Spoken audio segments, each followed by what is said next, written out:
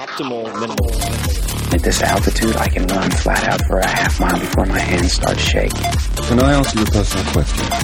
Now would seem an appropriate time. What if I did the opposite? I'm a cybernetic organism, living tissue over metal endoskeleton.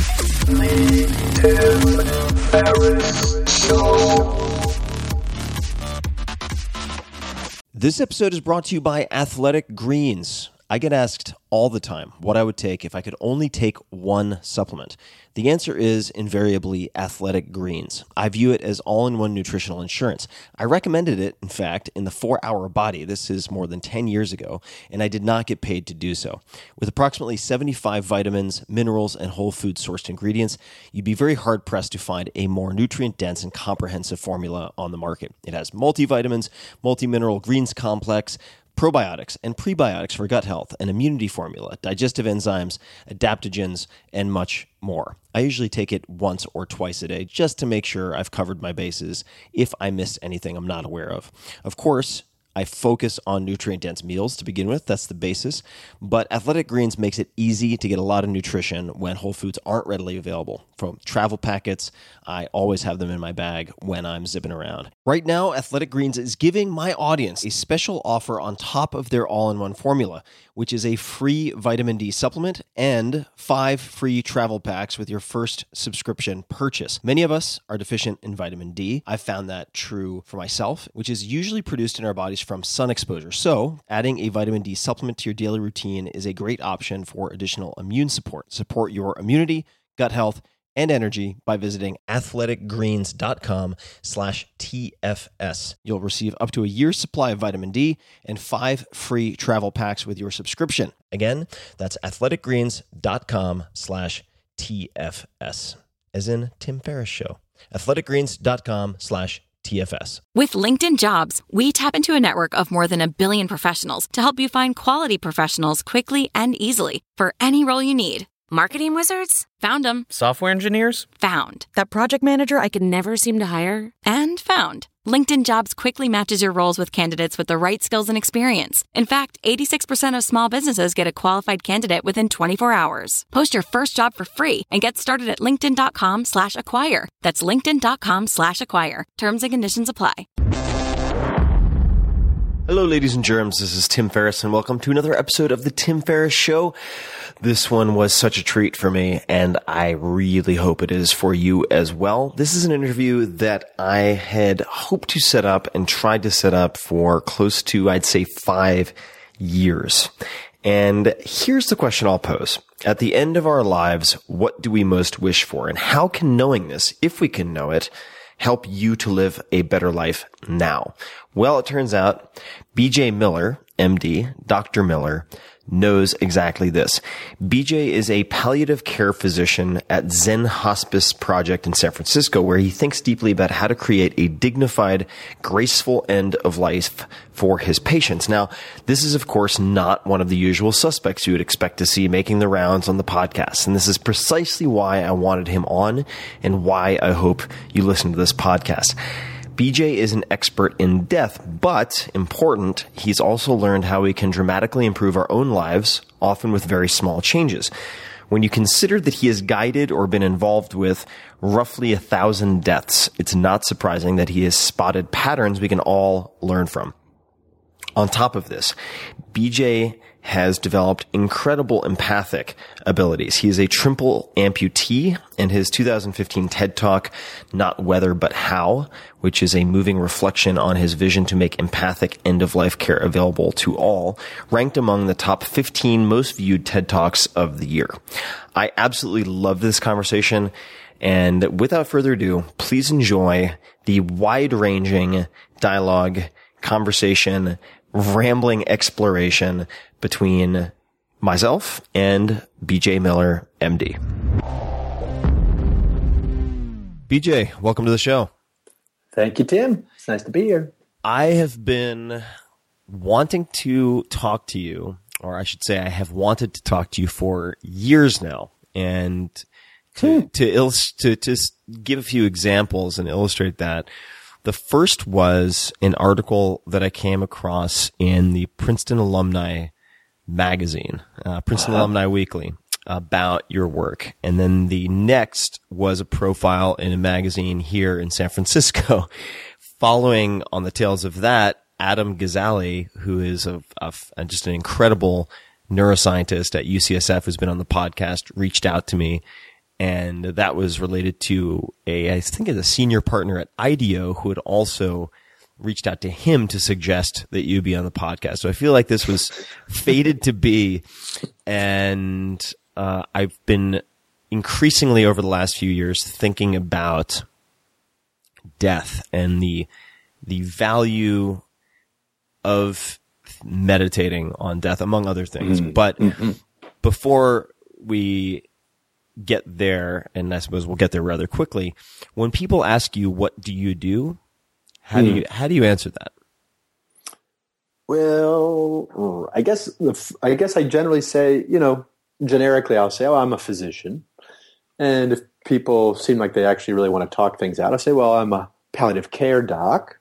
And then people want to talk out from there, I'll say I work at a remarkable place called the Zen Hospice Project and do some work at UCSF and do increasing amounts of speaking and beating the drum, I like to say. So depending on how interested the person asking the question is, that's what they might hear from me. Let's say they're very interested. I don't know if you drank, but let's say the other person's had 2 drinks, so pleasantly, drunkenly curious, and they say, "What drum are you beating?" I'm really interested to hear more. What is the drum? Well, the drum, I suppose, is getting society to pay attention to the inevitables in life. Helping each other look at hard stuff, helping each other to live with hard truths. I'm trying to get people to pay attention to the fact that we all die, and that the way we die could be a lot better than it is in general. So let's dig into that, because I really enjoyed, for instance, your TED Talk, and maybe you've given multiple, but at least the one that I saw. Just one, yeah. And one is enough, by the way. No kidding. But let's look at a sample experience. So you have a new patient come into your facility. What does the first meeting look like? And what does that first day look like for them?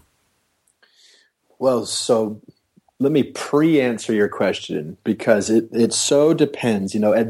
So for example, at Zen Hospice Project, by virtue of coming to our place, by virtue of enrolling in hospice, many corners will have been turned just to get to that place. So when we're meeting folks for the first time at Zen Hospice, they for the most part are aware that time is short, are aware that they're dying soon, are aware that there's really not much more to beat back their disease to be done. So, and there's plenty of work to be done, even on the far side of turning that corner. But I think another another way of answering your question is really, upstream of hospice. When folks are struggling, gone to war with their disease, engaged in that fight, whether it's chemotherapy or whatever. Now that's the kind of person I'll meet in clinic at UCSF. So a part of my job is I'm faculty at UCSF, and I work in a clinic that's called the Symptom Management Service. It's about 10 years old. And that's just basically a euphemism for palliative care. The Cancer Center wanted us to call it the Symptom Management Service because it felt that the palliative care phrase had too much baggage around it. And is palliative care, I'm just going to plead ignorance here, is that synonymous with hospice care, or are those different things? They're related but different. And thank you for asking that question, Tim. I mean, this is part of the drumbeat. So hospice is that portion of palliative care that's at the end of the road. So, and hospice is an insurance designation as much as it is a philosophy of care. So hospice is by definition end-of-life care. Palliative care time is not an issue in palliative care. You just have to be suffering. So, you can see folks in palliative care for many, many years, far in advance of their death. So, yeah, all hospice is palliative care, but not all palliative care is hospice. Got it. All right. So palliative care, just to kind of make it, is basically within the context of dealing with illness, palliative care is the pursuit of quality of life. Period. That's it. So the fulcrum in palliative care is suffering. Are you suffering in some intractable way, struggling more than you need to? And if so, then, come see us in palliative care. We'll help. And in palliative care, you can receive our support and continue on with your more aggressive, invasive, life-sustaining interventions as well. You don't have to give up one type of care to add palliative care to the mix. Whereas once you're entering hospice, because of its insurance details and vagaries, you do have to, in general, you have to give up curative intended care to qualify for hospice. So we could spend a lot of time on this. There are a lot of wonky details, but does that sort of make sense to you? It totally makes sense. And okay. I mean, the first thing that leapt to mind for me, and that will lead to a lot of tangents, I apologize in advance, but was that the way that you define palliative care would seem to include almost everyone on the planet in some respect, suffering more than they need to. And we'll dig into the learnings and philosophies and so on that you've cultivated. But so let's say they have gone through the paperwork and the process to get to the Zen Hospice Project. What does their first day look like? So the first day at Zen Hospice is usually, there's always the folks almost by definition are in a pretty fragile state. So just the ride, getting to the house and into the house is often plenty overwhelming. So very often the resident will just sleep much of the first day. But as soon as they're beyond the logistics of the trip over, the first day is generally our nurses, our volunteers, the kitchen crew sort of swarming around that resident and their family and just getting to know them. That's where all the potency comes. It's inherently a relationship. So there's some details around medications, et cetera, but most of the early work is just getting to know people and making them feel that this is their home now. They've come to live here. Yeah, they're going to be dying soon, but they're here to live until they die. So that's, it's a very non-medical establishment, and the first day doesn't feel anything like being admitted to a hospital. And pretty soon, as you get to know someone within the first day, invariably questions get asked like, tell us what's most important to you now. You want something to eat? We can whip you up something in the kitchen, or we'll tend to the family. It's very casual. It's meant to feel like you're entering the warm embrace of a familiar setting.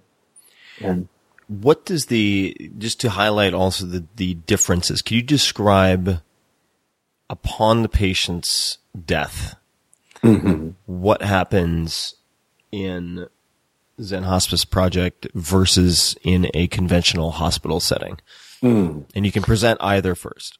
Yeah, well, so much of, in hospice and palliative care in general, but certainly places like Zen Hospice Project, in many ways, they were created as antidotes to the hospital. So in some ways, they're really, you'll feel like opposites. And that's to some degree by design.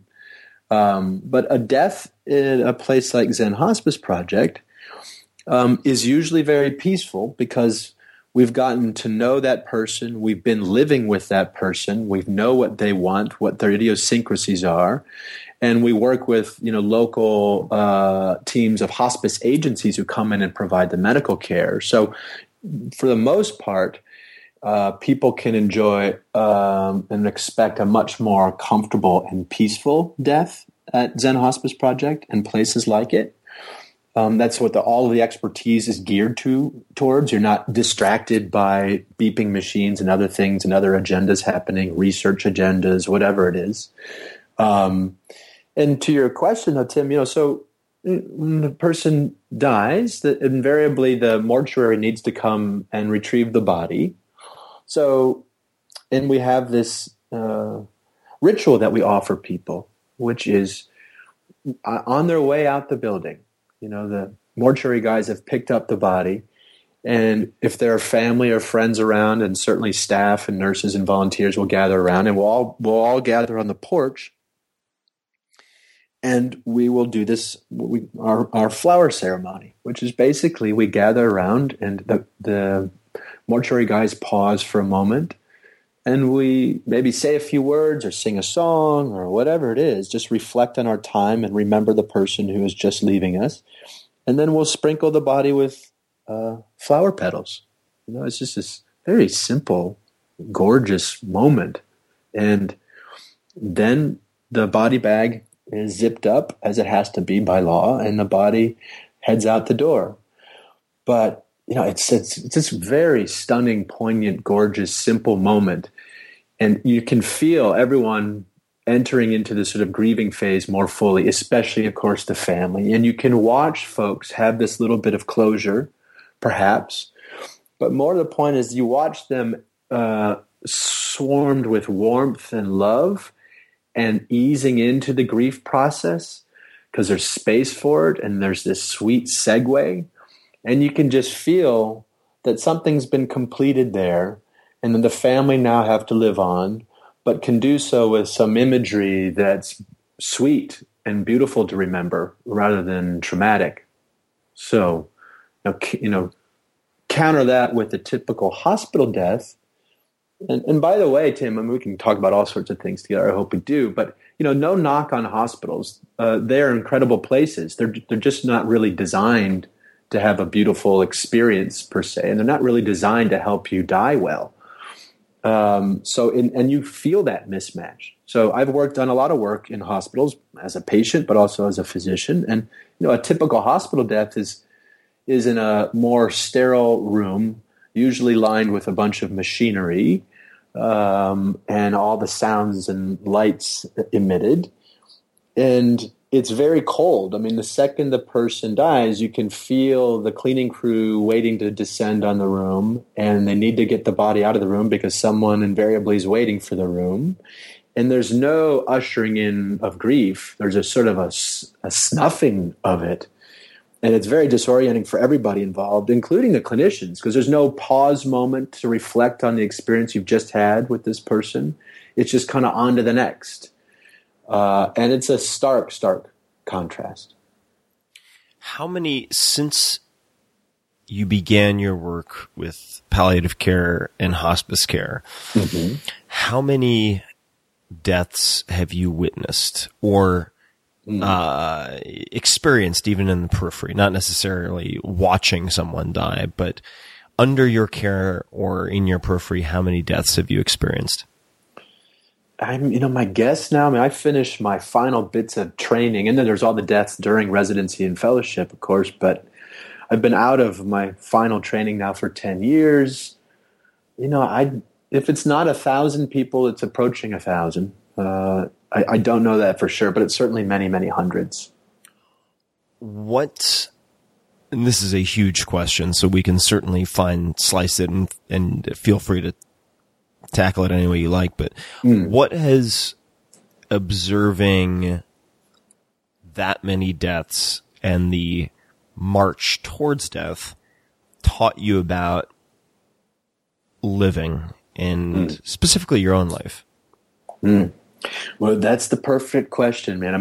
There's those of us who work in the field of hospice and palliative care, it can feel like you're sitting on a secret. And because I think the assumption is that, oh, wow, that's got to be very morbid.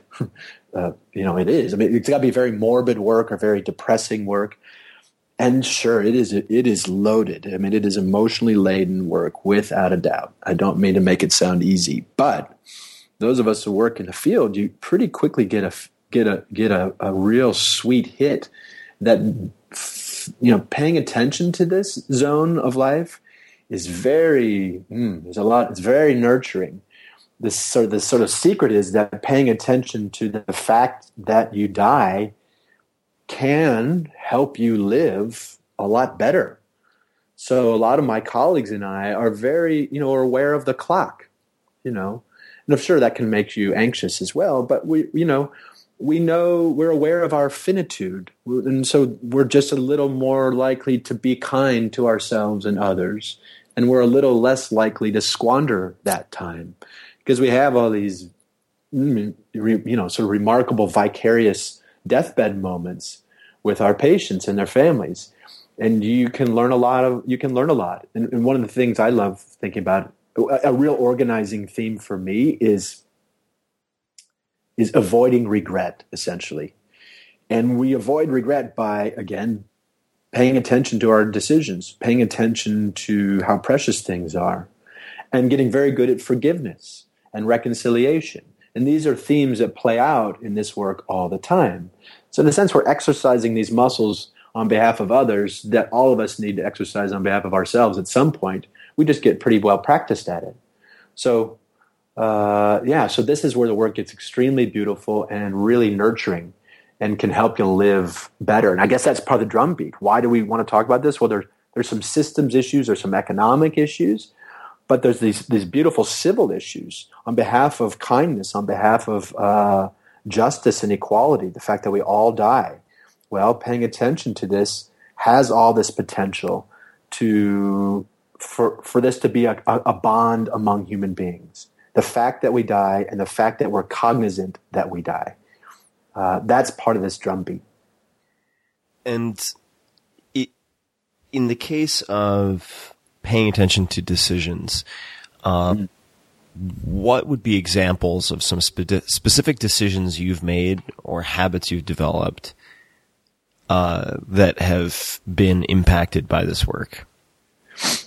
So to one thing, caveat is I like anybody else, I'm flawed and I'm a work in progress, and I forget all the lessons that I've learned I have to learn them over and over again. So, I got all sorts of work to do on myself, but, as we all do. Yeah. Amen, brother. So, but I do think I've gotten a lot better at, when I'm pretty good as a hyper-educated person at rationalizing all sorts of things and behaviors. And I can convince myself to stay in relationships or in situations that don't necessarily feed me or that aren't working very well. And I think I've gotten a lot better at calling that for everybody's sake, So I think I'm a little bit better these days at not squandering my time. And in terms of friendships and relationships, navigating them, not taking them seriously so that we're just not wasting each other's time. So I feel that in my relationships. I feel these lessons in my relationship to nature. So that's a great salve for me, is being out on Mount Tam out here in Marin County or just about anywhere. And letting myself really delight and bask in the crazy grandeur of being alive at all. And I get thrilled that I can feel anything, sometimes even pain. The way I deal with my own pain is I remind myself that I'm glad to feel anything at all. So my relationships, I think, are impacted. My sort of orientation to Mother Nature's impacted. I think I've got a lot better at forgiveness. So not holding grudges. You know how we walk around with anger at others and ourselves, and it's just unnecessary. It doesn't help anybody. So I've gotten a lot better, I think, at letting go of certain things. So to drill into that, I apologize for interrupting, but because this is a particular Achilles heel of mine, and I've improved, I think I'm trending in the right direction over the last few years, but I have always had a lot of difficulty letting go of grudges and those loops that we tend to repeat, or at least I tend to repeat and reinforce like a groove in a record that can just create this. Bitterness might be a strong word, but it's not totally out of place. When you find yourself, when you catch yourself angry with someone or not letting go, what is the internal dialogue? What do you say to yourself? How do you ameliorate that? Well, this is where meditation, mindfulness, self-awareness, whatever you want to call it, can be so helpful because one thing is to just get better at realizing you're doing it in the first place. Definitely. Even before you're able to change it at all, there's great potency in just being aware that you're doing it. I used to be much more. I could walk around for months with grudges and chips on and bitternesses, etc. Before I really even realized it, I would just be really moody or whatever else. So, job one, I guess, is just paying attention to yourself and seeing it for what it is. And then the next step's actually, that's the hard part, I think, at least for me. I mean, the next step is actually kind of easy because then as you watch yourself spinning out, then you can kind of call it the silly, useless thing that it is, and you kind of take the wind out of its sails. You disempower the anger. Mm-hmm. And for me, in my life, man, the absurdity, being in touch with absurdity has been very, very helpful. Yeah. So that's my next step. So the awareness, and then is sort of watching the silliness of it all, and then that anger, and maybe with some deep breaths or whatever else, or a walk to sort of bleed off the physical anxieties of it. But then I can sort of unwind, and maybe even quickly kind of laugh at myself. And that's great because A, you've let go of the junk, and B, it's an exercise in humility and forgiveness, which is always pretty dang useful. And for those people listening who might have these same issues, and a lot of us do, of course, there's a book with a very bland title called Radical Acceptance by Tara Brach that I found very, very particularly helpful to me in this instance. You mentioned mindfulness meditation. Do you have a regular meditation or mindfulness practice? Not really. Well, I guess your whole job in a way is a mindfulness practice. So that perhaps might be overkill to just add another session on top of everything else you're doing. Thank you for that way out, brother, man. You're welcome. But yeah, I mean, it's, there is some truth in it actually. This is where it's another reason why this work is so potent and fun is your personal and professional lives are deeply entwined, almost necessarily, because so much of this work is just being aware, is listening, is paying attention and bearing witness, and coming to terms with all the stuff you can't control. And whether it's for my own sake or my patient's sake. So there is some real truth that I kind of feel like doing this job well, and so empathy is job one in this world, in this work. And so I do feel that much of my daily life, the daily grind for me is itself, sort of meditative. But I also want to be clear. I mean, I have my own relationship. For me, it's a bike ride, or it's time with my dog, or it's time sitting in my backyard just looking out at the hills. And it feels to me like a meditation. I like movement. It's something ever since I became disabled, I think I'm particularly primed to appreciate movement. So I like a walking or bike ride, and it feels like meditation. But so I feel like I'm doing it a lot in a way, but I also want to honor those folks in the audience and elsewhere who truly have a meditation practice. And that is really its own discipline. So I don't really have that, but I got those other things. And I think they're all present state mindfulness practices, right? Yeah. I mean, if you're riding a bike, now you mentioned something we haven't covered, and I didn't cover it very deliberately, but it makes sense, I think, at this point to rewind the clock. Could you tell us about the Dinky? Yeah. I'm sorry. I just love, speaking of absurdity, the Dinky. I lost 3 limbs to a thing called the Dinky. Sorry, I'm laughing, but you should laugh. I mean, I laugh. No, please laugh. I mean, it is kind of silly, but anyway. So as you know, fellow Tiger, there's this commuter train that runs on the campus of Princeton University, although I guess it doesn't run on campus anymore. But and it's a commuter train. It's called the Dinky. with affection to some. And the Dinky runs from Princeton to Princeton Junction, and commuters can take the trains into Philly or New York or whatever else. So that's what the Dinky is. The why it's significant in my life in particular is, one night, it was November. It was just after Thanksgiving vacation sophomore year. So that would have been November 27th, 1990. A couple friends of mine and I were out, just hanging out, having fun. Not a crazy night, but we were walking. Well, you remember the Wawa Market, Tim? I do. I was at Forbes, so I walked by the Dinky and the Wawa every single day, multiple times. Right. So, so a late night visit to the Wawa Market was pretty common. And so we were heading over to get a sandwich or whatever, and we were just walking by the Dinky, and it was just parked there. This was not operating hours. And, it has a ladder on the back, and we just walked by it and just decided to climb it, like you would climb a tree or whatever. We really did not think we were doing anything that daring. Or put it this way, we've done a lot more, a lot stupider things besides that, at least we thought. So, but I just happened to be the first one up on top of the train, and those trains run like the buses in San Francisco, wires that run overhead, and then there's this metal thing called the pantograph, I think is what it's called, and that connects the train itself to the power source. And it's this big metal pole.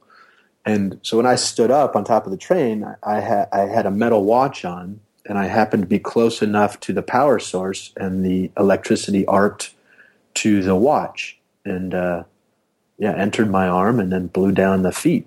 That was that. So what happened at that point?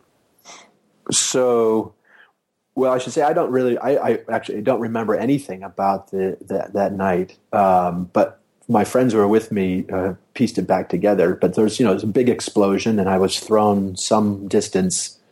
And one friend came up on top of the train, while the other friend ran and called 911.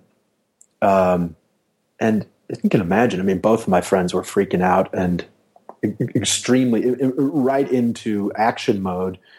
And, getting up on top of the train that had just, in ways they couldn't have possibly understood, had just electrified their friend, and yet they got up on top of the train to help me.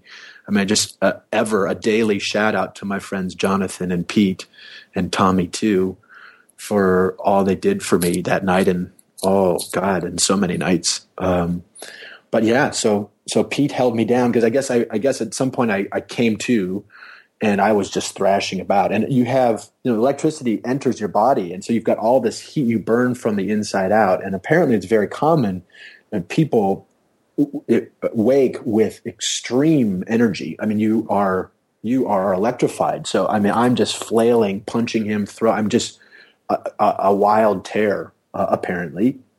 So Pete, who was a very particularly large, strong, and sturdy, heroic friend of mine, held me down so I didn't roll off the top of the train and make things worse. And then the ambulance came, and then and I don't blame them one bit, but the ambulance drivers refused to get on top of the train, as they should have. But between my friends and a police officer, a Princeton police officer by the name of Officer Dawson, I believe his name was, who went on to who was promoted, I think, after that to Sergeant Dawson. But anyway, Sergeant Dawson got up on the train with Pete, and together with Jonathan, they got me into the stretcher and handed me down to the ambulance guys, and the ambulance whisked me off to the local hospital. And the local hospital did these things where they basically just slice open the skin to allow the heat out. It's called this fasciotomy, so that you stop burning yourself, essentially. And then I was flown to the burn unit at St. Barnabas Hospital in Livingston, New Jersey, which is New Jersey's one and only burn unit. At least it was at the time.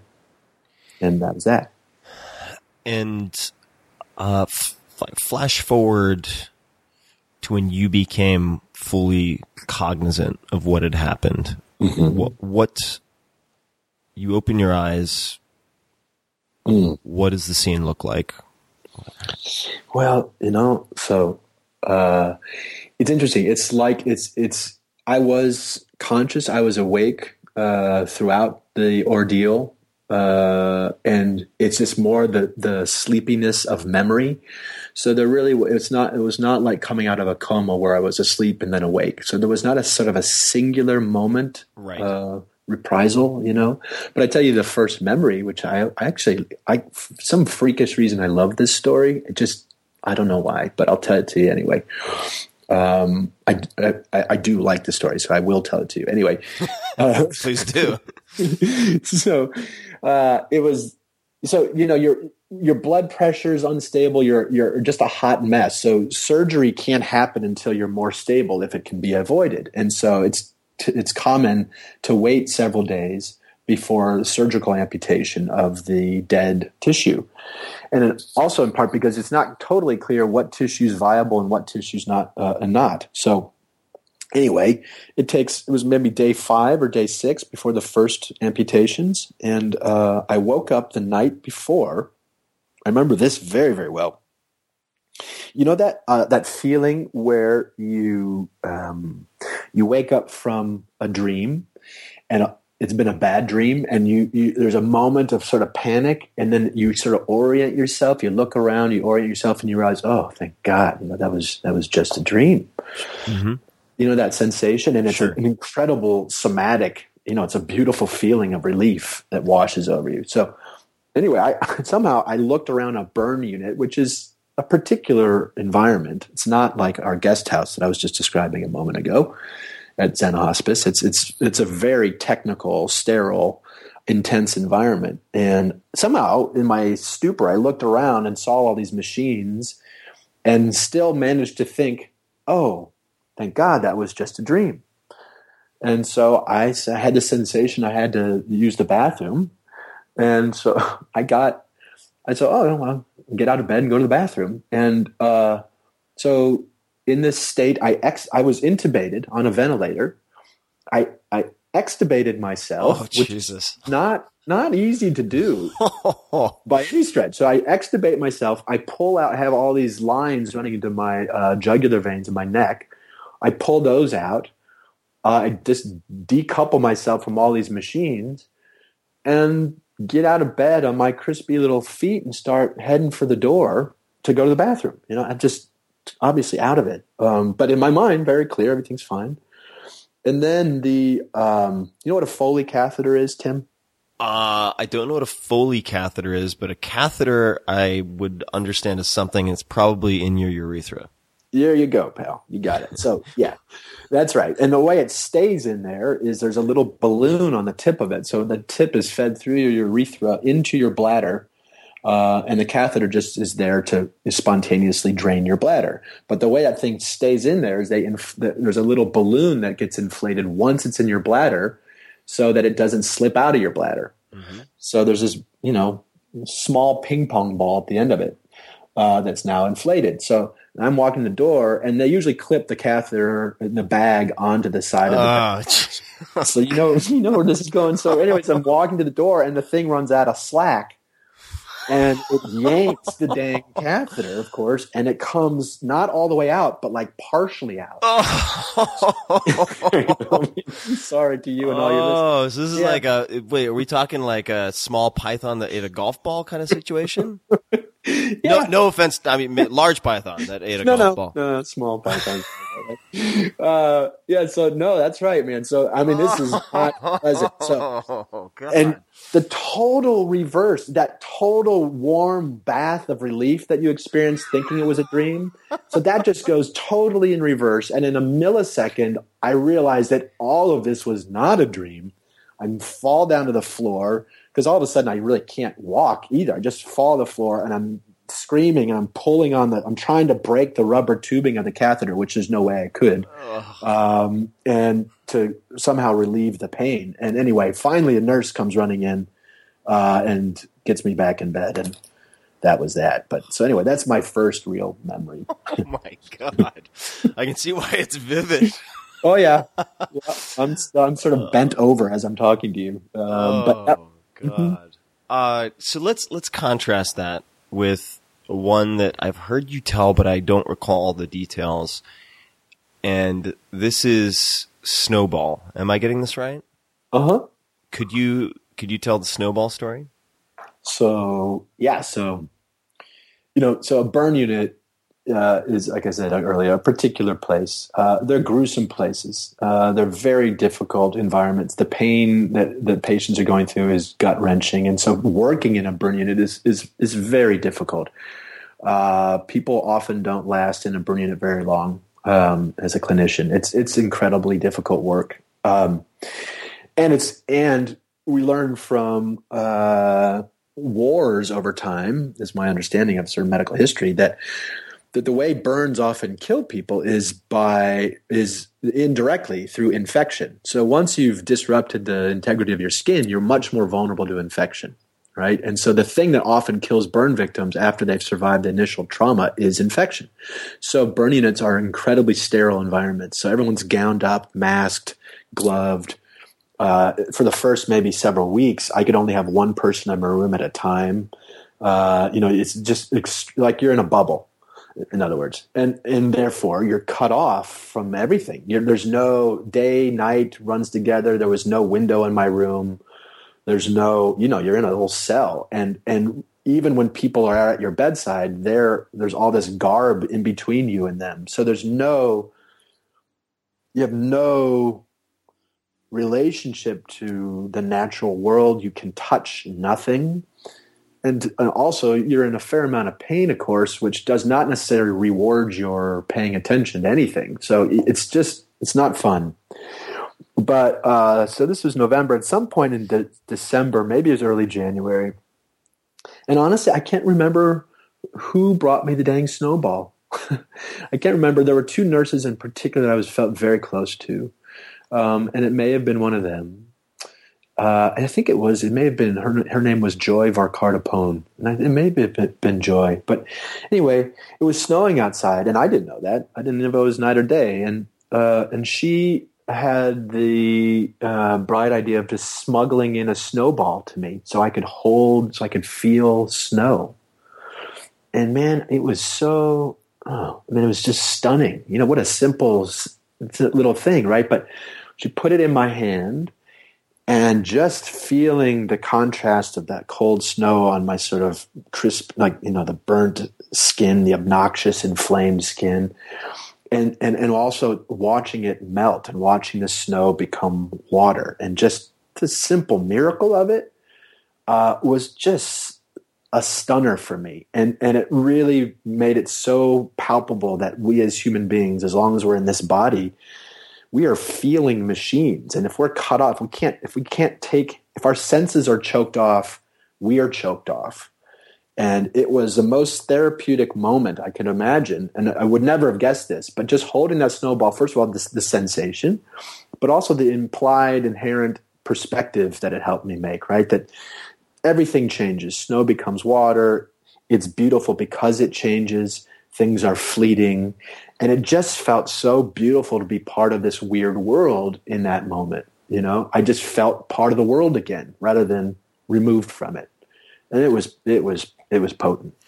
BJ, what did you study undergrad, or what were you planning on studying or studying at the time? I always forget when people make decisions in undergrad, even though I went through it myself.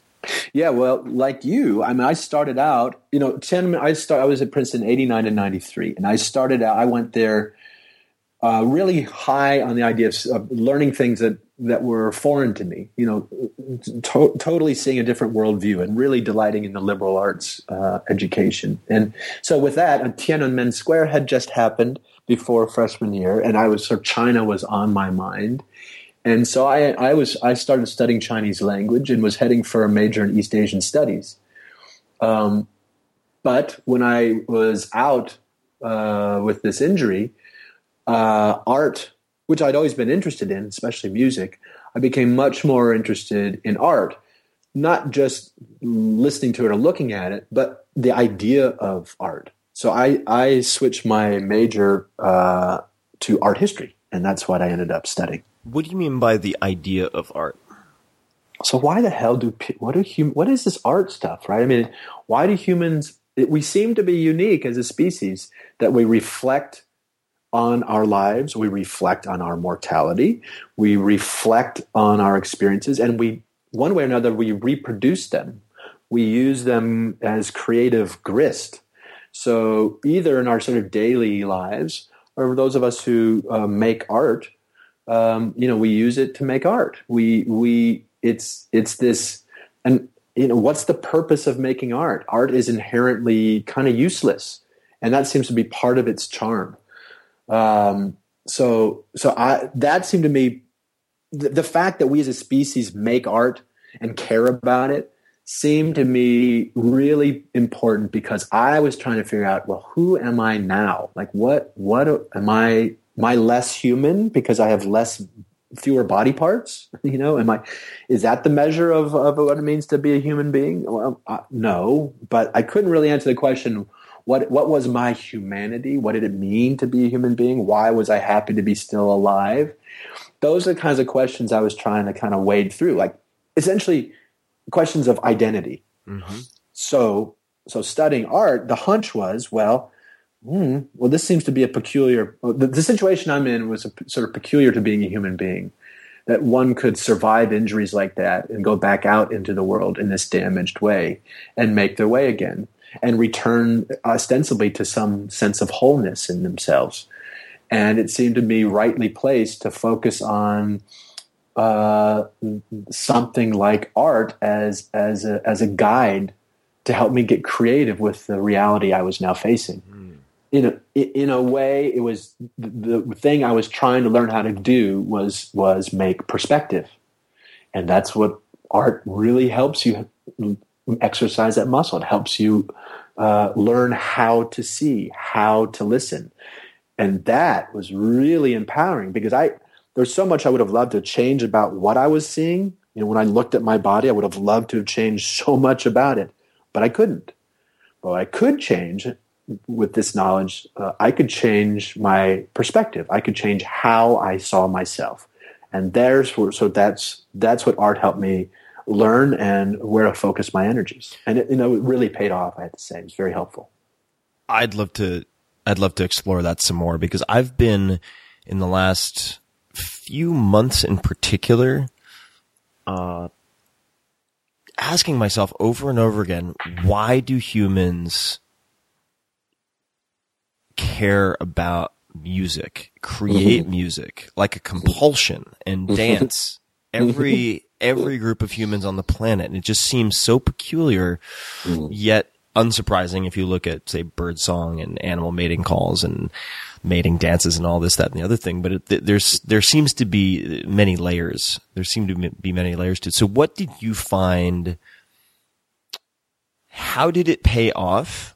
I mean, you gave one example already in terms of changing perspective, but were there any particular classes, teachers, books, pieces of art that really influenced you? So, boy, let's see here, man. So really so much of, art history, the way the curriculum was set at the time, it really didn't actually dig in so much around why humans make art. It just presupposed that we do, and that's interesting, and went from there, which was cool. It basically put me in front of a lot of art and helped me tweak my eye and my ear, and that was great. But on this sort of identity, sort of philosophical front, like the existential, like why do we do this? What's the meaning of this? That was actually kind of left up to me as an individual and in my relationships. And there was one of my dearest friends, a guy named Justin Burke, he is a philosopher and an art historian. That's what he studied to his doctorate. And frankly, a lot of stuff we're talking about right now, Tim, and the benefits I reaped from it was really from conversations with Justin, fed in the backdrop by this pounds of artwork that I got to spend time with. But working through this philosophical stuff was really with my buddy Justin. So that's one point. And there was no particular work of art. Again, it was more the idea of art than it was any particular piece of art that was so potent for me. And even to this day, I love going to museums, but I just like being around art. Sometimes I don't even look at it. I just like that it exists, and I like to reward places to help it exist. So anyway, there's no one work I can point to. Although I would say probably the painting of Mark Rothko has proven to be very poignant and potent for me. Any chance I get to stand in front of a Rothko, I will do. How do you spell that last name? I'm an ignoramus when it comes to this type of thing. Oh, Rothko, Rothko, Mark Rothko, abstract expressionist, mid-20th century guy. Made these big, beautiful color form paintings, non-representational. Yeah. Quick random anecdote that might be entertaining. So I grew up on Eastern Long Island, where Jackson Pollock basically turned himself into one of his paintings by driving a car into a tree. And he actually used to show up at one of my relatives' homes completely shit-faced drunk all the time. And he would bring his poor dogs in the car, and he'd show up at like 9 o'clock. And this man and his wife would say to themselves, "Oh no, it's fucking Jackson again." And they would pretend to be going out to dinner no matter what time it was. And they would go, "Oh, we're so sorry, we can't stay. We're just on our way to dinner." Because what would happen is he would stay. The dogs, he would forget about the dogs. They would shit all over the car. He would take the dogs home, leaving the shit intact in the car, and then blame it on my relatives to his wife, who then had to contend with the whole mess. So anyway, related but totally unrelated. But if we're talking about abstract, if you were, this is an awkward transition, but here we go. That's kind of my MO. If you were brought in as a physician / let's just say mentor, guide to someone who had just suffered nearly identical injuries to yourself, 20-some years old, what would your conversation be like with them, or what resources or reading or otherwise would you point them to? So I find myself every once in a while, I'll get called by friends in the hospital to come visit with someone who is in similar shoes, and actually I wish I remembered his name, but someone did that for me when I was in the burn unit. He had had a similar accident. I think he lost 2 legs below the knee. I should say both legs. So anyway, and I learned a lot from how I gained from his visits to me. I have just sort of reproduced, which is basically walking in these rooms with almost no agenda, almost no plan to advise in any way. The potency, especially early on, was just seeing someone in similar shoes. My early questions when I was in the bed was like, what am I going to look like? What's it going to feel like to walk on prostheses? And that's kind of what, it was that nuts and boltsy kind of stuff. Will anyone want to date me again? I don't know. It was on that level. And so when this guy would come visit me, it was just seeing him upright, just knowing that by virtue of the fact that he'd entered my room, he came from somewhere else. He was out in the world, knowing he was a functioning human being out in the world, and just seeing him look me in the eye with some kinship. That was the therapy of it. I think I've gotten in trouble when I've tried to come in with some predetermined idea of advice giving. Oftentimes that's not really what's needed. It's more just the camaraderie and the bearing witness. And so to answer your question, when I do go into folks' room, I'm there and I'll avail myself to any questions they have. But I think most of the power of a visit is just visiting, just being together and sharing this awkward body. So from what I've heard and read of yours, one of the recurring themes appears to be, and I please correct me if I'm getting this off at all, is how powerful simple things can be, or maybe are, and that our tendency is to perhaps undervalue the things that are not expensive or difficult to obtain. Yeah. The snowball. Could you talk about the things you've noticed that most help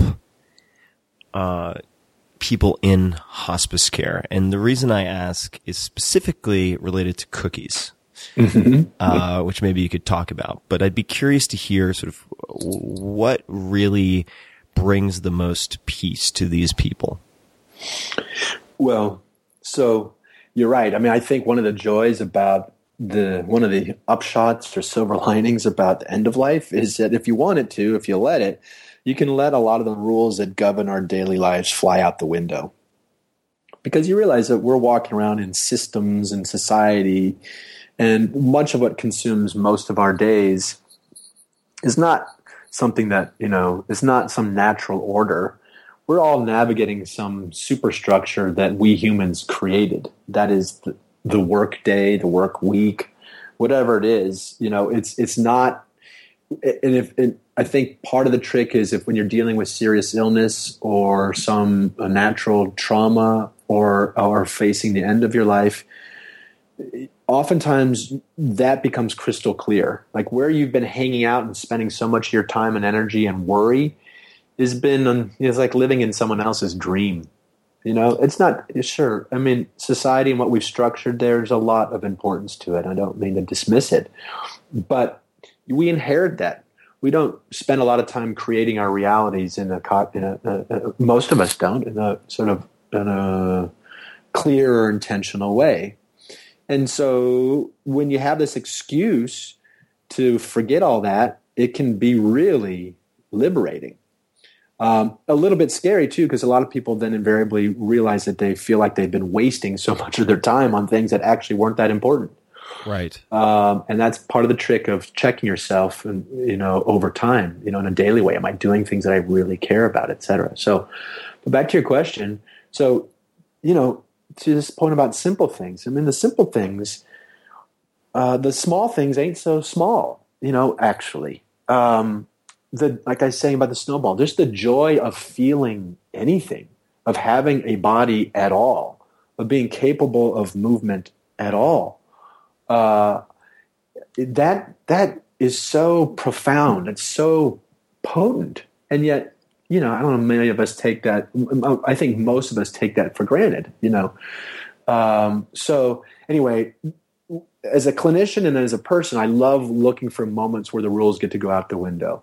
I love when I have, I love having residents at the guest house at Zen Hospice who smoke, frankly, or, anything that just kind of that kind of reorients us and puts things in proper proportion in relationship to the natural world and rejiggers our priorities. I love that. I love that reorienting feeling. And again, it does seem to be one of the silver linings for folks in this zone. So, I don't know how many of us, I think about this most nights, every night, depending on where you are, of course, but you can look up and usually find a star. I mean, I feel like, when any of us is struggling with just about anything, look up, just ponder the night sky for a minute and to realize that we're all on the same planet at the same time, and as far as we can tell, we're the only planet with life like ours on it anywhere nearby. And then you start looking at the stars and you realize that the lights that hitting your eye is, ancient, and that the stars that you're seeing may no longer exist by the time the light gets to you. And just sort of mulling the bare naked facts of the cosmos for me is enough to just thrill me, awe me, freak me out, and kind of put all my neurotic anxieties in their proper place. Right. So, yeah, and a lot of people, when you're standing at the edge of your horizon on death's door, you're can be much more in tune with that cosmos than you are with what the body is doing in a day-to-day kind of way.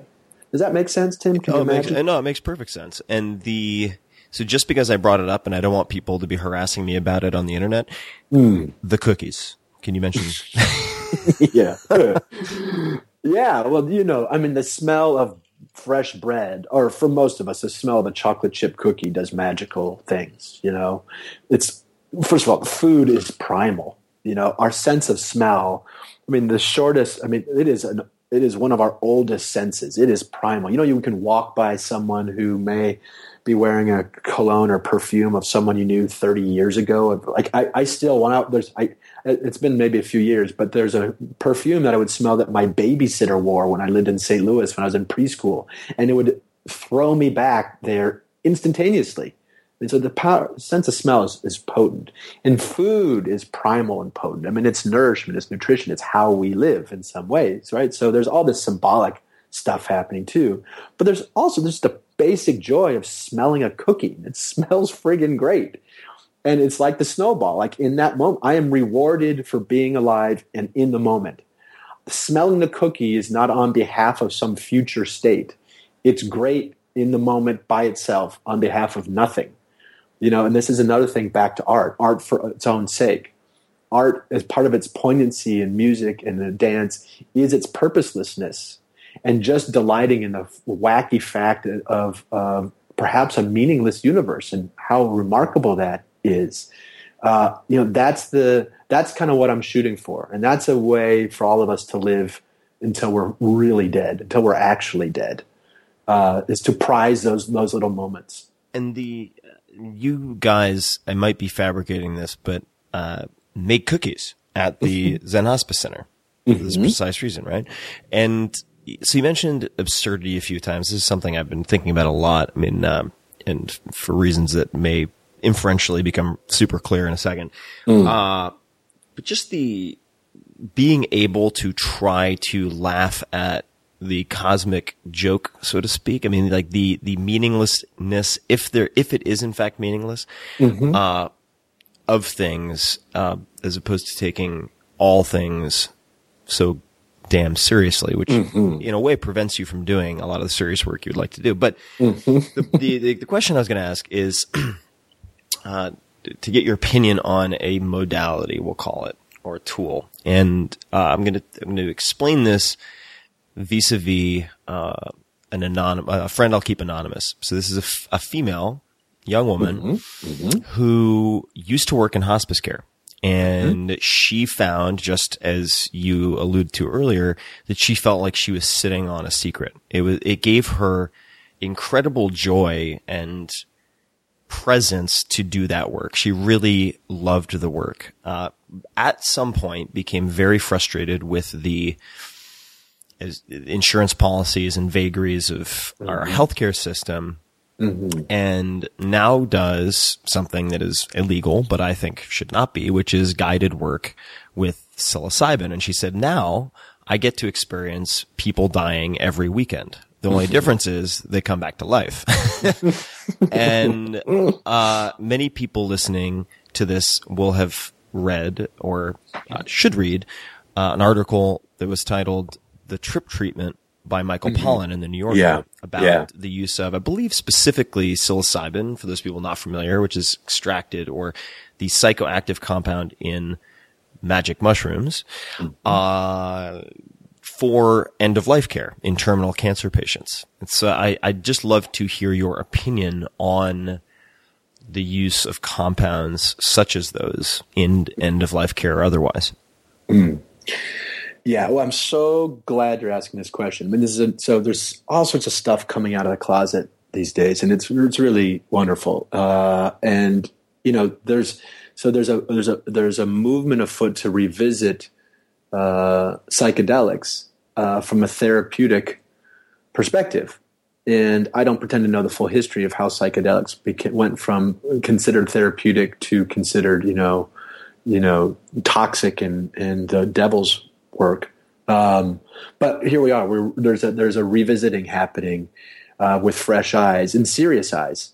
So it's not folks who are just with a wink trying to justify their own recreational use of these. It's UCSF, compounds. UCLA, Johns Hopkins. You got it right. NYU. Friends at the River Styx Foundation have been funding some of this work. They do beautiful. The people I know who are involved in this work are deeply thoughtful, caring, loving people. So that's a sort of a preamble. But to get to your question, I am thrilled for this for a number of reasons. One is just the counterculture fun kind of things coming out of the closet.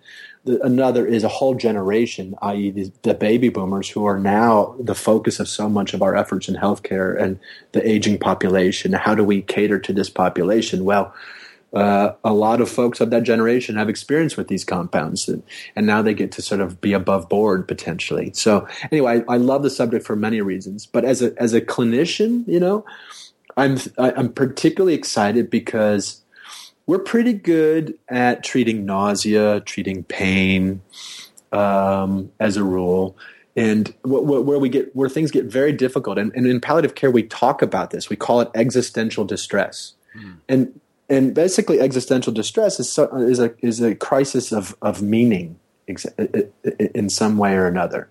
So it's particularly potent at the end of life when people don't have much time left to make meaning, and they realize they haven't been living a very meaningful life or haven't thought much about it. It can be really traumatizing to realize, oh gosh, all of a sudden to take that seriously and then realize you don't have much time to do much with it. So anyway, this idea of existential distress is huge. In medicine and palliative care, it's very nascent. I mean, the way we treat it now is, well, if someone comes to us and they're miserable, well, we rule out and or treat pain, nausea, other anxiety, depression. We look for a diagnosis that we can treat, and then we treat it. And if folks, after all that, are still miserable and shut down, then we'll sort of invoke this phrase, existential suffering or existential distress. And this is what we call in medicine a diagnosis of exclusion. So, and no one knows what the hell to do about this. So, diagnosis of exclusion. Yeah. So you just rule out everything else that you understand, and if you're then whatever you're left with, you just call it this bucket term. And in this case, that bucket term is existential suffering. not particularly inspired, right? But this is where it also gets thrilling. This is my favorite thing about my field, which is so palliative care. First of all, organizing around the human condition and suffering and what it means to suffer, this highly subjective state that we all have some experience with in our lives. So that's total ubiquity, absolutely unesoteric field, absolutely relevant. No one I know has not suffered. It seems to be elemental to being a human being. And this is our fulcrum in palliative care. And what's more, we have named this thing existential suffering, which is so mysterious, right? And there's so much, it's so ripe to invite the arts into this mix, philosophy into this mix, like we've already talked a little bit. So this is my favorite sort of strategic zone to upload into healthcare all these otherwise non-medical issues. So there's a ton of reasons why I love this space. And I'm getting around to an answer to your question, which is, so we have named. I'm not in any rush, man. This is a long podcast. Okay. Always is. Good, because I love this subject. So we have the leverage now that palliative care is accepted and part of healthcare, and has called out the nature of suffering and has called out this thing existential suffering. We have this portal to upload all these other fields and interests, and to make them relevant. So this is where it gets thrilling. Meaning you have a channel, because you've wedged your foot in the door with palliative care, through which you can insert other things that wouldn't otherwise have an easy gateway. Exactly. You got it. Right. So now enter the relevance of the arts, philosophy, design, you name it. What field isn't relevant in some way or another to the human condition, right? So all of a sudden there's this huge invitation, or at least possible invitation, to the rest of the world besides the sort of narrow medical sciences per se. All right, so that's really exciting. So now, so back to psychedelics. Well, so we can call out this existential suffering, but to date, as clinicians, we don't really have much to offer it. We're aware that we've talked like bearing witness and non-abandonment, accompanying people in their struggles is itself a great salve, and that's beautiful work.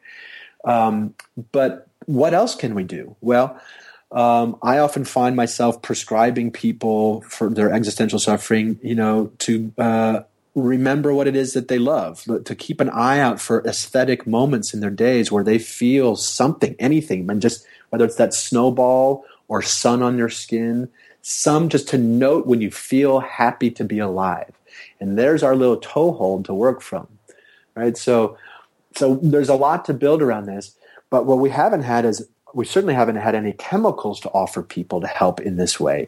And it seems, the data to date seem really robust that it may be that compounds like MDMA, psilocybin, and other things may be radically helpful in fostering a meaning-making moment for someone, of fostering a sense of belonging in this sort of cosmic way. And so, in other words, we have potentially with these compounds a way to respond to this wacky thing called existential suffering. So this is just thrilling for all those reasons.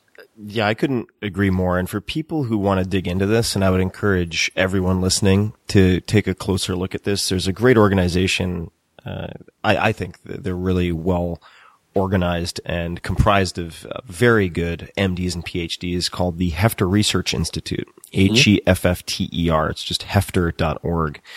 And they do some incredible work with not only patient-focused studies, but also research studies using things like fMRIs and different types of neuroimaging to look at the specific effects of different types of psychedelics, whether you call them entheogens or psychoactive, psychotropics, whatever it might be. So it's a very, very, a lot of interesting work. And you can learn a lot about how these compounds function just by looking at, for instance, some of these studies, and examining sort of the methodology, right? The protocols that they use. So if we look at, and by the way, Tim, can I just interrupt? Absolutely. I've also had some really fascinating conversations with other folks in this space. And another organization to point your listeners to is a group called Compass. Compass. I think they're Compass. And they are beginning to also support research in this vein and also starting to try to align healthcare systems and other institutions to participate in this work one way or another and to sort of pull this stuff again out of the closet. I'm not sure where they are in their development, but it's another group to be aware of. And I think their website is compasspathways.org.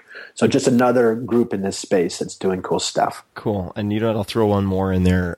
MAPS, which is doing a lot of investigation and interesting work related to policy and the legal side of things as well.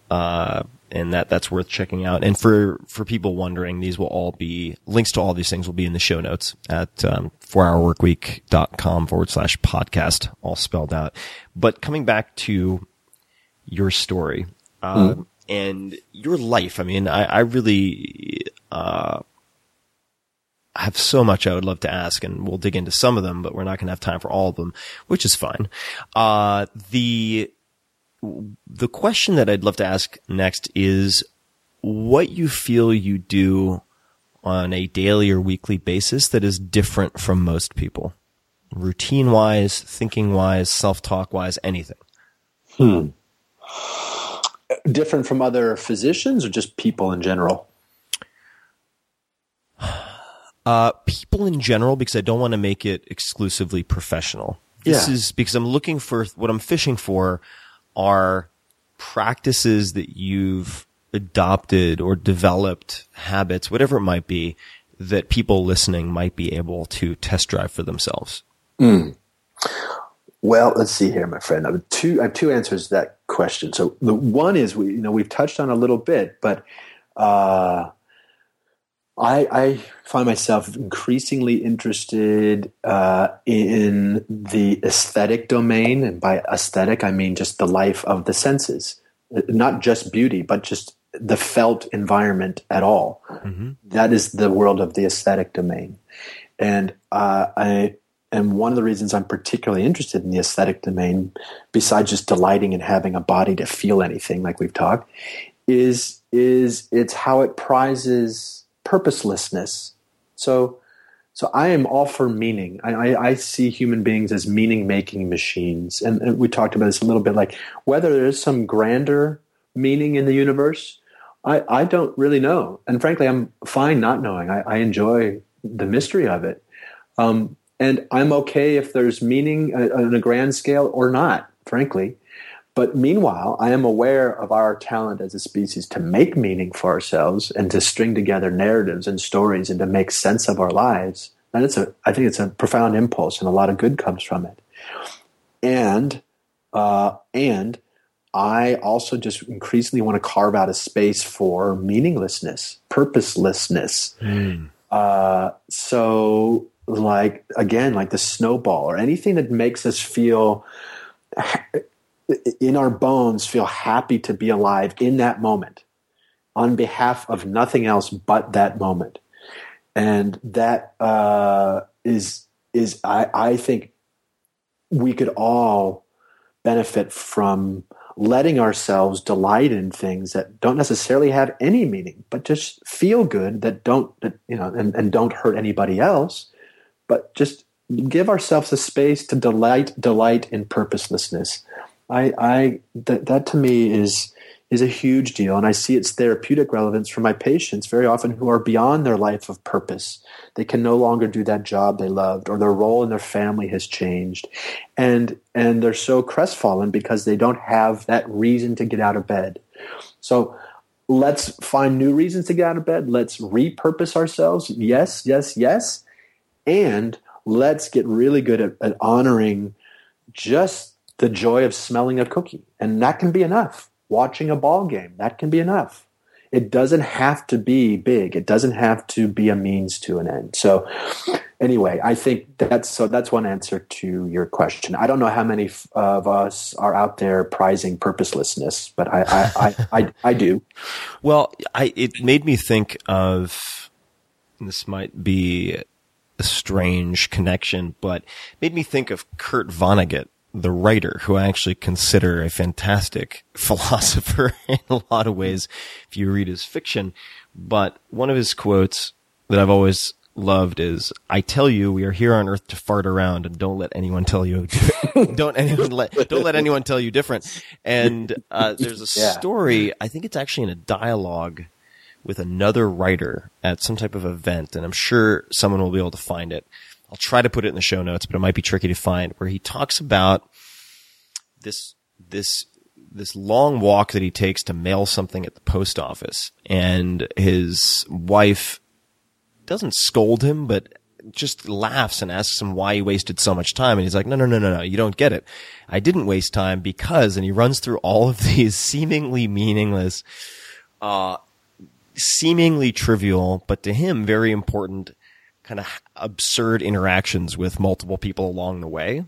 Mm-hmm. And it's just a very good meditative exercise, because I feel like it's extremely easy to think that the big overarching abstract things are the important things, and the small tangible things with sensory inputs are the unimportant things. And I am not convinced at all that that is the case. In fact, it might be quite the opposite. And if you had a patient come in, they are finally getting comfortable at Zen Hospice Project, very introverted, and they say to you, I'm going to want to talk to everybody and get to know them, but I'm not quite ready. I just want to read. What 1 to 3 books would you suggest I read? So funny, because I'm laughing because I am probably the least well-read person you will ever meet, Tim, especially one with like degrees, college and stuff. I am. All right. If they said, give me 1 to 3 things that I can watch, do, absorb, look at, etc., without human interaction, what would your answer be? Thank you. That's better. For me, hey, I'm all for books too. Those apparently are cool. But for me, I love film. I love music. I love art. I love doing nothing. I love being outside. So that's for me the litany. But I would put big picture books in front of people. I mentioned Mark Rothko. Staring at Mark Rothko work is just a gorgeous splendor, but it suit your taste. So For me, I guess I put a picture book of Mark Rothko paintings in front of them. I would put probably any music from Beethoven into their ears. And I probably would reserve that third thing for staring into space. Before they stared into space, if they wanted to watch a movie, what would you put in front of them? Man, there's so many good ones. Ratatouille. No. I think, I have a real soft spot for Waiting for Guffman. Not that it has this great meaning per se, but speaking of absurdity, I just think it's hilarious. Waiting for Guffman. I've never even heard of it. You've never heard of Waiting for Guffman? No. Wow. Just a string of ignorance on my part in this conversation. Although you don't read books, so I feel that evens us out. So, but this is good news because, man, you have so much to look forward to. I mean, so this movie is by Christopher Guest and Company, the guys who did Spinal Tap and Best in Show. Sure. How do you say Guffman, or how do you spell Guffman? I think it's Guffman. Okay, got it. I'm on it. It's just friggin' hilarious. I just always a long-term favorite. I mean, as a kid growing up, Kentucky Fried Movie. Oh my God, I haven't thought about that in decades. Yeah. Wow. I mean, that was like really an important movie in my childhood. We watched it probably, 100 times. I mean, every day. I mean, that and Groove Tube. I mean, it was, formative for us. And I heard that you asked another question specifically about documentary film of other guests. And I was thinking about that. And, one that leaps to mind, I don't know if you'd really even consider it a documentary, but I guess it is. It's, the movie Grizzly Man. Oh man. Yeah, I consider that a documentary. Yeah, sure. Let's call it a documentary. So yeah, of course it is. I mean, it is, any piece of art where I simultaneously, or I'm not sure whether to sob or laugh hysterically, that I love that feeling where you just can go either direction. You're not even sure which is the correct emotion. You're simultaneously attracted and repulsed to something. That was my experience watching that film. And so I think it's a beautiful, like an amazing piece of filmmaking. And I also particularly like its poignancy around our humans' silly dance around nature and how we humans think of ourselves as somehow opposed to nature. And yet when we try to reinsert ourselves into the wild, it doesn't necessarily go very well. How we romanticize how Mother Nature can coddle us. And, I spend a lot of time in the desert in southern Utah, as much time as I can. I just love that landscape. And speaking of perspective making, thinking on geologic time and making myself feel very, very small and inconsequential is really deeply therapeutic for me. When I go out in Utah, and I've gotten lost twice walking around this particular area, and it's the same feeling I had watching Grizzly Man, which is Mother Nature, as far as I can tell, is pretty indifferent to us.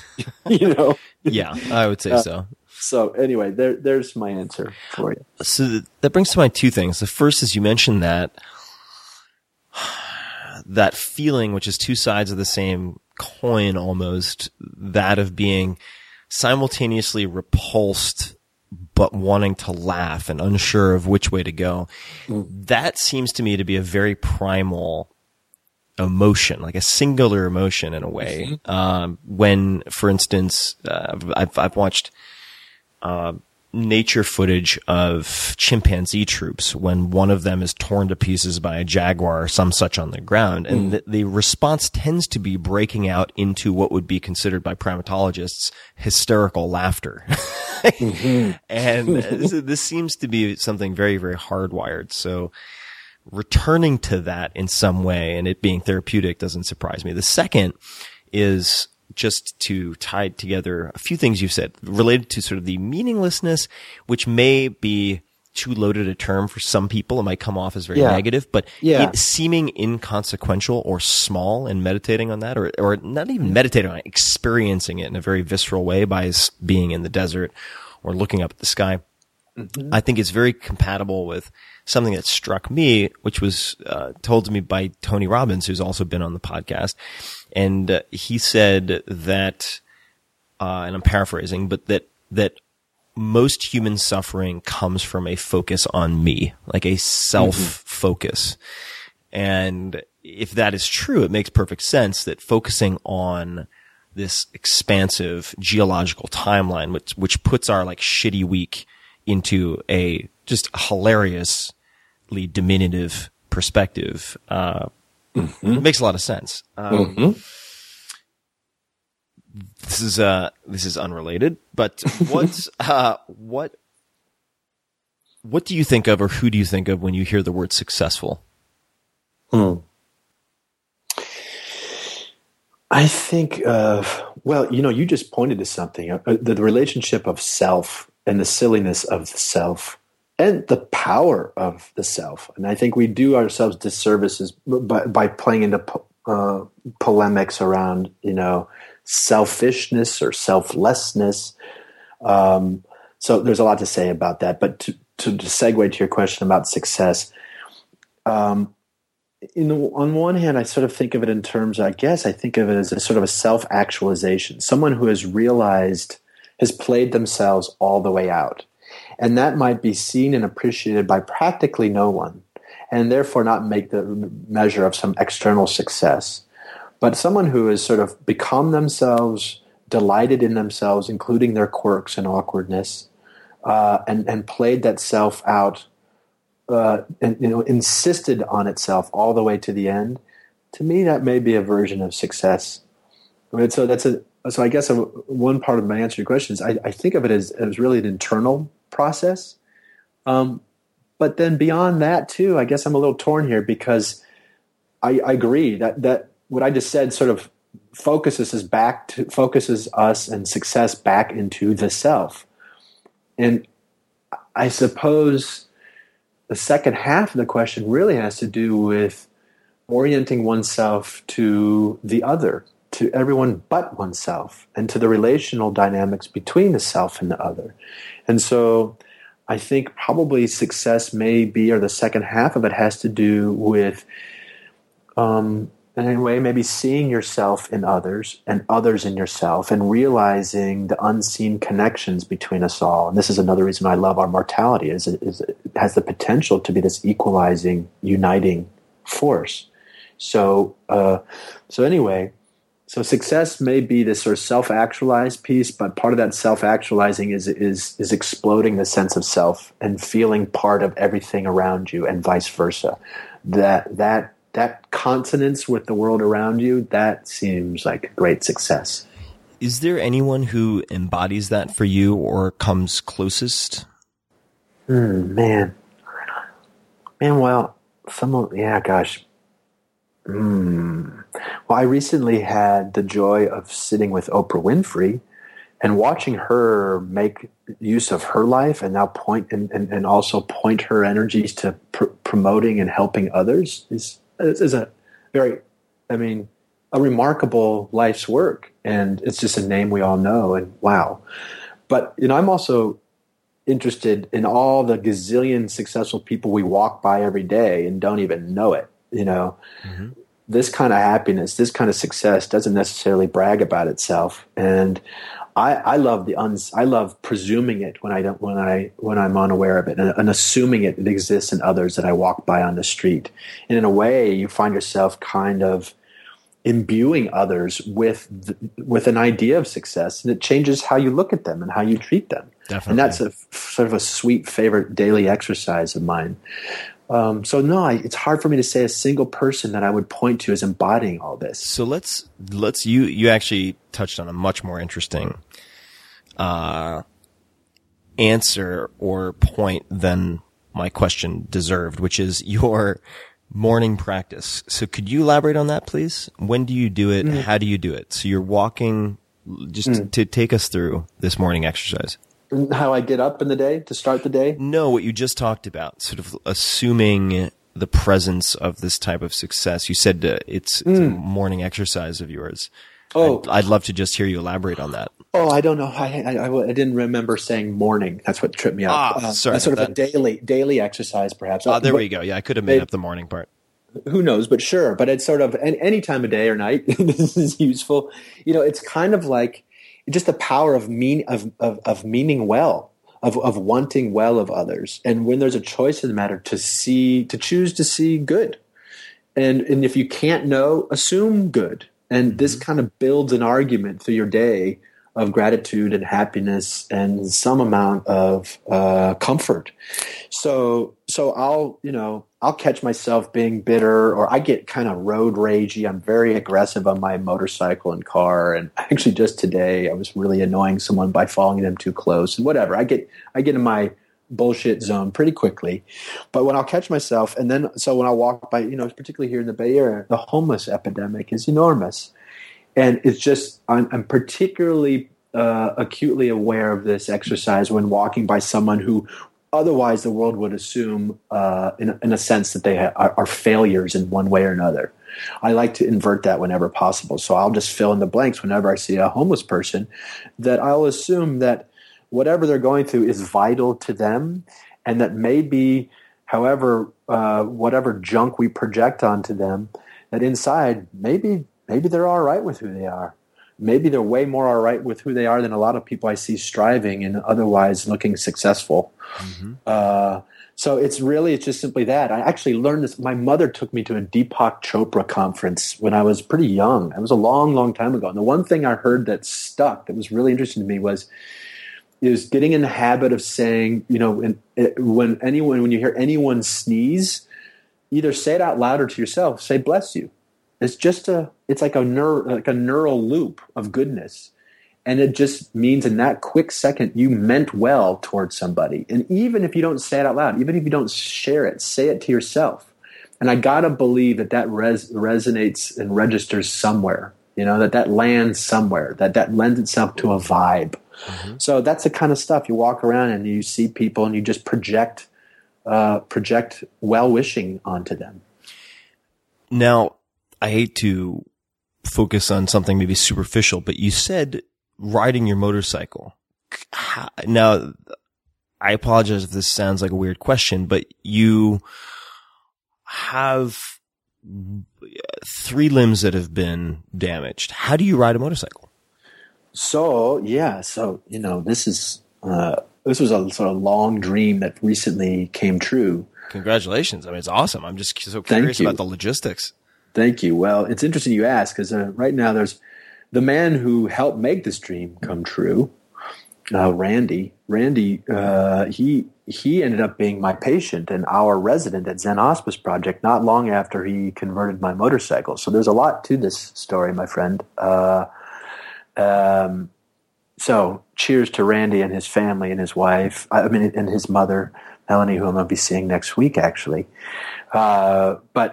So that's one piece of this story. But the other is I love 2 wheels. I love gyroscopic lifestyle. I love the feeling of it. So I've always loved riding bicycles. And then I'd always wanted to get on a motorcycle, but I kept going to shops and, people would sort of look at me and no one got into it. No, I could never find a mechanic who was willing to take it on and try to help make it happen. A fellow named Mert Lawwill, who's an old motorcycle racer champion, sort of legendary in that world. He happens to live around here. He lives in Tiburon, and he built a prosthetic component.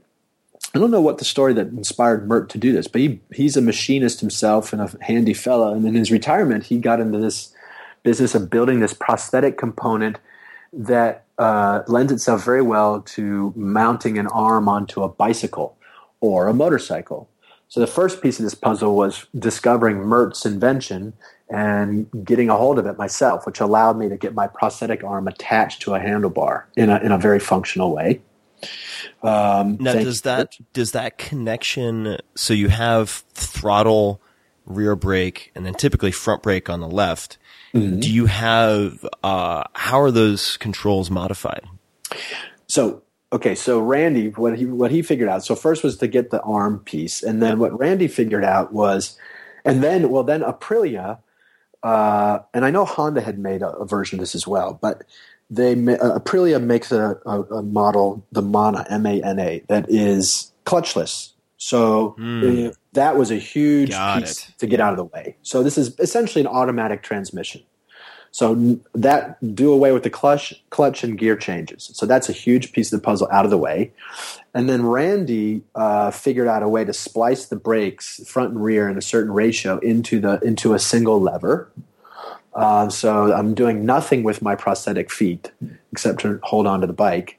I'm doing nothing with my prosthetic arm except for holding onto the bike. So all the action's in my right hand. Breaks into one lever. Then Randy built this box and moved all of the controls, the turn signals, horn, and all that stuff over to the right side of the bike, and in good distance for my thumb to reach them. So I have throttle, brake lever, and then the turn signal box all going with one hand.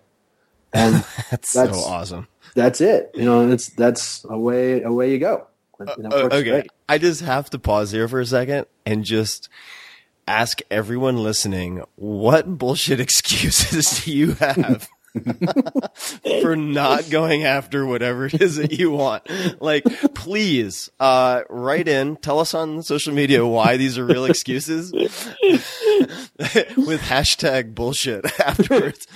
Oh my God, man. That's such a great story. I'm so glad I asked about it. And what a really fantastic workaround, man. Congrats. That's awesome. Well, thank you. And thanks, Randy. And thanks for the folks at Scuderia, the bike shop in the city. I mean, a lot of people helped me make this come true. And it took a long, long time of trying to find the right folks to make it happen. So amen.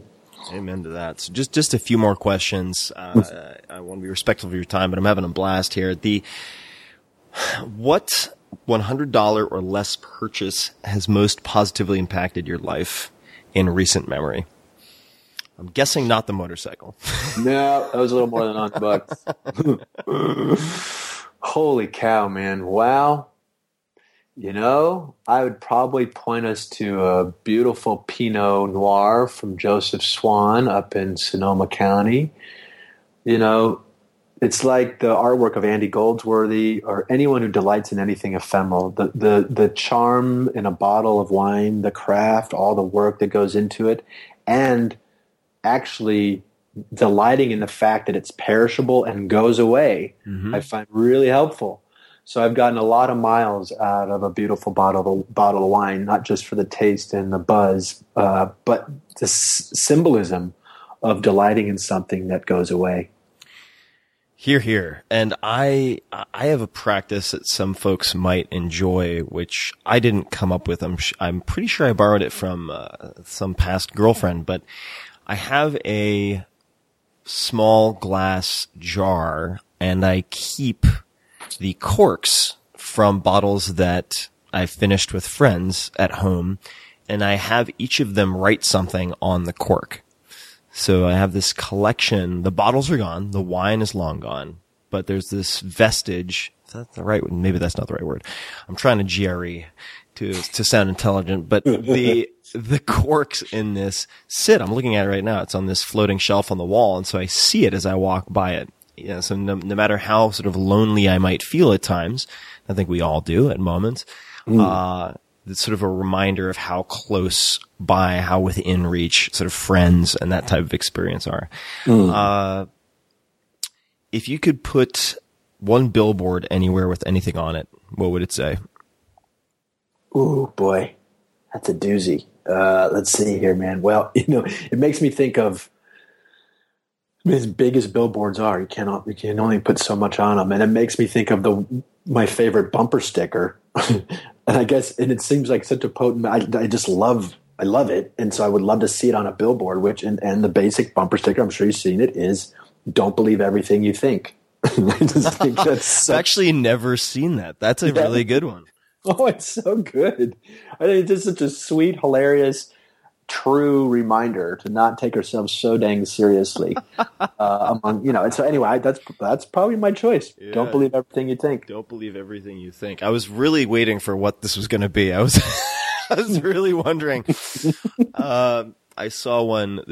I'm really going to lose any shred of respect that people have for me by saying this, but I saw one recently that it was not a bumper sticker. It was surrounding the license plate. I'm not sure what the license plate casing, I guess. And it said, if you're on my ass, you better be pulling my hair. I thought that was pretty clever.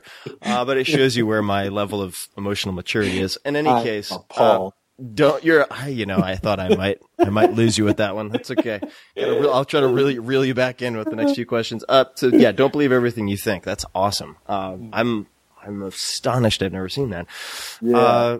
What advice would you give your 30-year-old self? And if you could place us with where you were, what you were doing, that'd be helpful also. Ooh, wow. That was a particularly poignant time for me, actually. So there's a lot going on. I was deep in med school. It was my last year of med school. I had a really sort of experimental tour of my 20s, and I was sort of settling into a new rhythm. I had finally let go of a fair amount of guilt around my own accident and the effect on my friends. And I was pretty neurotic at that time, and my sister had just died. So this may not be the intention of your question, but 30 happened to be a really sort of heavy time for me. Mm-hmm. So, but I'll still roll with the question, and I guess I would have helped myself get. This sounds way too tidy, but I might have said something like, "Hey, man, don't believe everything you think. Yeah. Don't, let it go. Don't take it all. Don't." I do mean to take life very seriously, but I mean to take things like playfulness and purposelessness very seriously. So I want to take, so I don't mean this. This is not meant to be light, but I think I would have somehow encouraged myself to let go a little bit more and hang in there, and don't pretend to know where this is all going, and you don't need to know where it's all going. Yeah, you don't need to know where it's all going, and sure. You can't. Yeah. What have you changed your mind about in the last few years?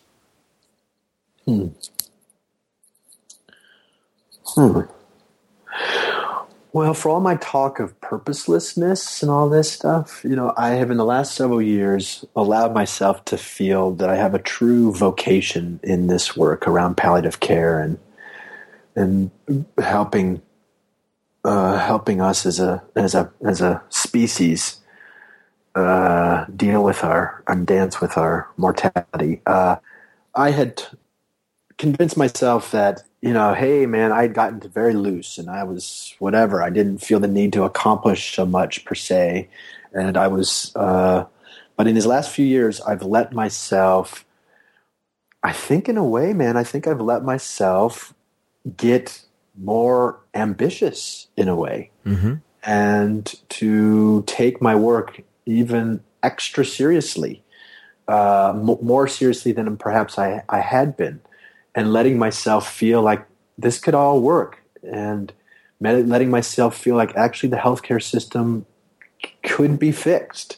And so, in other words, I guess in a word, is to reacquaint myself with something I had talked myself out of, which was ambition. I still think of that word with negative connotations. I see bad behavior on behalf of ambition a lot, and I'm sure you have too, in around where we live and places like Princeton, and people stepping all over each other to get ahead. And that's not what I'm talking about. But maybe it's aspiration. Yeah. Yeah. Mm-hmm. Yeah. I think that's right. Well, on that point, do you have any last requests, asks, suggestions, or otherwise for the people listening? Oh, thanks, man. That's such a great invitation. I mean, one is, folks, hey, everyone, I hope we could start seeing the remarkable amount that we all have in common by virtue of being the same species on the same planet, et cetera, and mortal beings at that. And I guess I would ask that we start looking to make that all real. I would ask that we prize kindness. I would ask that we learn to forgive in a daily way. But more strategic, I would ask you guys, if you're so moved, to get involved reifying and supporting hospice and palliative care. If you're in and around the Bay Area or just so moved, we would love your support at Zen Hospice Project. These places rely heavily on philanthropy. So if you're moved, please come check us out, zenhospice.org. And if otherwise, think about what's going on in your own geography. Support hospice and palliative care. It's work that needs to be developed and built. Yeah, I'll leave it at that. That's plenty. And I've been so excited to chat with you for so long, and I've had so much fun, in part because it's exciting to me to think that in studying and refining how to die, we can study and refine how to live. And that, like you said, with the foot in the door, the wedge that is palliative care, you have the ability in this laboratory called Zen Hospice Project to do a lot of experimentation that could actually translate much more broadly to life, not just at the end of life, but throughout life. And I find that very, very inspiring and exciting. So I think it's a real tremendous opportunity and a potential point of leverage that you have. And so people can find you at zenhospice.org. That's right. ZENHOS, zenhospice.org, zenhospice.org. Facebook is Zen Hospice Project, Twitter at Zen Hospice. And I'll put all this in the show notes, of course, for everybody listening. Can I also, on that note, Tim, can I just give a shout out to the work that's also the great work that's being done at UCSF? And, absolutely, of course. The symptom management service in the UCSF Cancer Center, the outpatient palliative care program there, Mike Rabo, and all the work going on around there is gorgeous. And that's another thing to consider supporting. But that's another place to find my work, too. Definitely. Yeah, UCSF is just spectacular. And I've also been involved with, the Ghazali Lab and other folks at UCSF. I'm just continually impressed. BJ, hopefully we'll get to do a round two, maybe with some wine sometime. But I really appreciate, number one, first and foremost, the work that you're doing and how you've dedicated your life. It's tremendously important and tremendously impactful. And also, on a smaller level, of course, the time that you carved out today for this. It's such a pleasure, Tim. And that went really fast, man. And thank you so much for having me on the show. It's such a joy. And to everyone listening, you can find the show notes, links to everything we discussed at 4hourworkweek.com/podcast, all spelled out, or just search Tim Ferriss and podcast. And as always, and until next time, thank you for listening.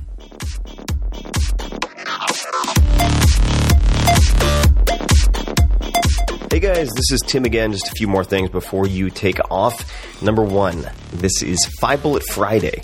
Do you want to get a short email from me? Would you enjoy getting a short email from me every Friday that provides a little morsel of fun before the weekend? And 5 Bullet Friday is a very short email where I share the coolest things I've found or that I've been pondering over the week. That could include favorite new albums that I've discovered. It could include gizmos and gadgets and all sorts of weird shit that I've somehow dug up in the world of the esoteric as I do. It could include favorite articles that I've read and that I've shared with my close friends, for instance. And it's very short. It's just a little tiny bite of goodness before you head off for the weekend. So if you want to receive that, check it out. Just go to 4hourworkweek.com. That's 4hourworkweek.com, all spelled out, and just drop in your email, and you will get the very next one. And if you sign up, I hope you enjoy it.